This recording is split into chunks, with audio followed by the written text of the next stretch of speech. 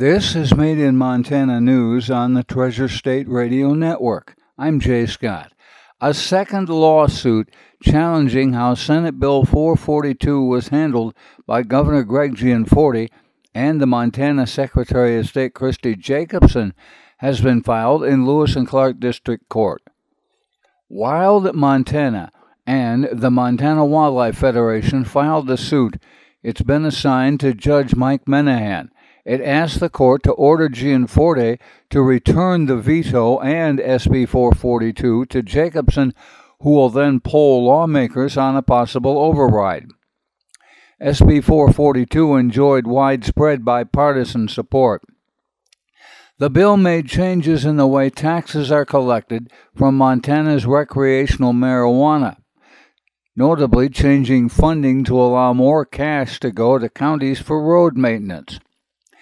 The lawsuit also raises questions about the timing of the veto and the rapid speed with which SB 442 flew through the process.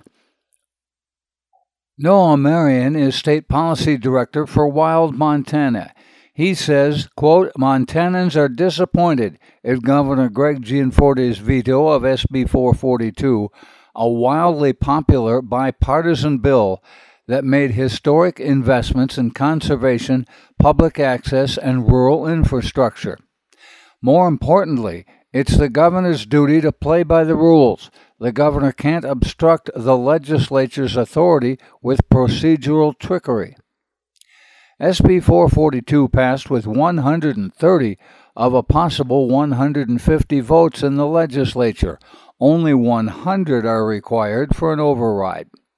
The bill had supporters from both minority Democrats and supermajority Republicans, and diverse interest groups such as outdoor conservationists and county governments.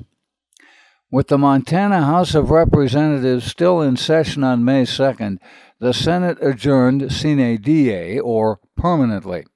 Sometime during the afternoon, with the House still in session and after the Senate adjourned, Gianforte vetoed the bill. Normally, a veto is read to lawmakers, according to law, who then decide whether to attempt an override. No veto statement was ever read according to the lawsuit. Secretary of State Jacobson maintains she does not have the veto and therefore cannot poll the members. Furthermore, her office told the Daily Montanan on Wednesday that her role in the process is ministerial, meaning she only facilitates the poll but doesn't decide when it happens. According to joint legislature rules, when a veto happens and the legislature is out of session, if a supermajority voted in favor of the measure, the Secretary of State's office sends out a poll to lawmakers. In this case, however, it's unclear whether the legislature was in session or not. In the lawsuit, attorneys who represent the wildlife groups outlined the benefits the state of Montana has seen by purchasing new conservation lands. Smoke from more than 100 wildfires burning across Canada has been rolling into North American cities far from the flames. New York City and Detroit were both listed among the 5 most polluted cities in the world because of the fires as of yesterday. The smoke has triggered air quality alerts in several states. Chris Migliaccio, a toxicologist with the University of Montana, studies the impact of wildfire smoke on human health. He says when we talk about air quality, we talk about PM 2.5. That's particulate matter 2.5 microns or smaller. That's small enough to travel deep into the lungs. Exposure to PM 2.5 from smoke or other air pollution, such as vehicle emissions, can exacerbate health conditions like asthma and reduce lung function in ways that can worsen respiratory problems and even heart disease. Researchers are also studying potential effects on the brain and nervous system from inhaled particulate matter. The longer the smoke is in the atmosphere, the more chemistry will be altered by ultraviolet light. Studies with residents at Seeley Lake in Montana who were exposed to hazardous levels of PM 2.5 from wildfire smoke for 49 days in 2017 found a decrease in lung function a year later.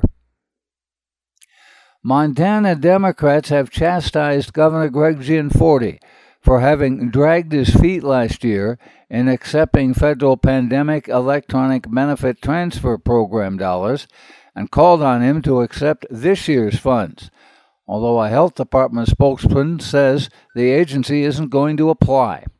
Quote, "What's the governor waiting for?" That's Sheila Hogan, the executive director of the Montana Democratic Party.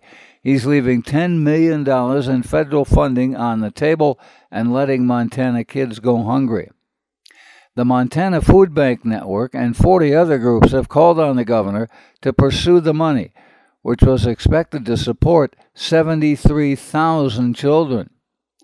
Last week, the health department said the processes and rules for supervising the program were difficult and posed, quote, "a significant administrative burden on what was meant to be a temporary program." The temporary program first started as a pilot in 1968 and became a standalone in 1975. That's according to the Office of Public Instruction. Montana's mountain snowpack has nearly melted already, setting up a dire forecast of below normal water supplies for rivers across the region. Quote, "If it seems to you like the snow disappeared quickly this spring, you're not wrong." That's Eric Lawson, USDA Natural Resources Conservation Service water supply specialist. He said that in a press release on Thursday. According to Larson, warmer than normal temperatures in May resulted in rapid snowmelt.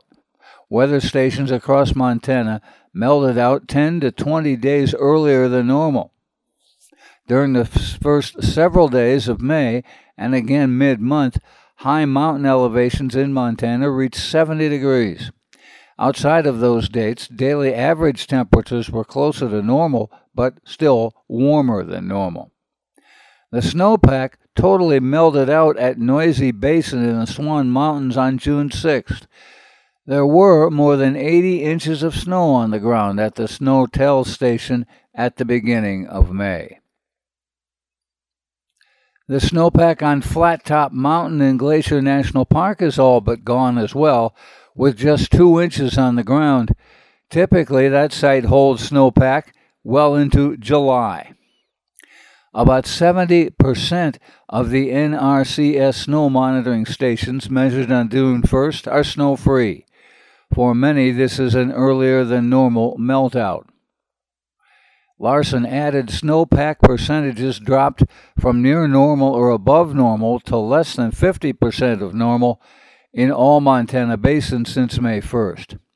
Energy Keepers is the Confederated Salish and Kootenai Tribe Corporation that oversees the SKQ Dam in Polson at the top of Flathead Lake. It has warned that lake sagging is a possibility over the summer as the water supply dwindles. Quote, "Pretty much all snow has melted in the Flathead River Basin above Flathead Lake." That's Energy Keepers officials in a press release. The lake level could drop by as much as 12 inches over the summer in order to maintain minimum flows in the lower Flathead River. The U.S. Drought Monitor indicates Flathead County is in a moderate to severe drought, the worst condition in the state. Another drier than normal area extends from the northern Kootenai to the St. Mary River Basin. It had already seen below normal snowpack and saw further decreases last month. Active snowmelt began over a month ago at all elevations in Montana. Mountain locations that held more snow than normal released a substantial amount of water last month, and some rivers reported near record monthly stream flows. Rivers near Missoula, Butte, Helena, Bozeman, White Sulphur Springs, and Billings experienced total monthly stream flows in May that were in the 80th percentile or higher. A rafting guide was injured in a bear attack on Wednesday morning while camping in the Middle Fork of the Flathead River. According to state wildlife officials, the bear encounter occurred at approximately 6 a.m.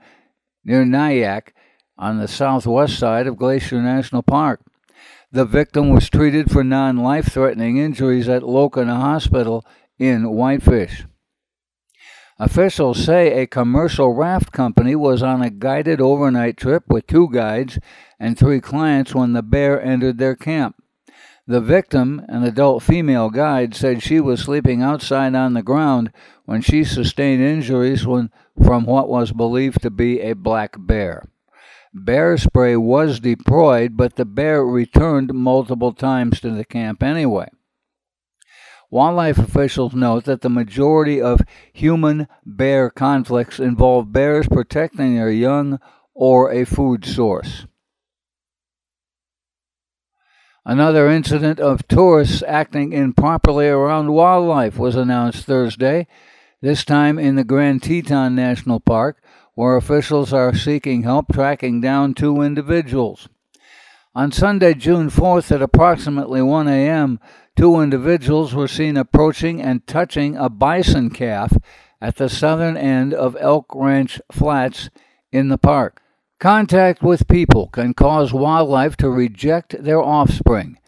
In this case, the calf was successfully reunited with its herd, but in Yellowstone National Park a few weeks ago, a bison calf had to be euthanized after a man pulled it out of the Lamar River.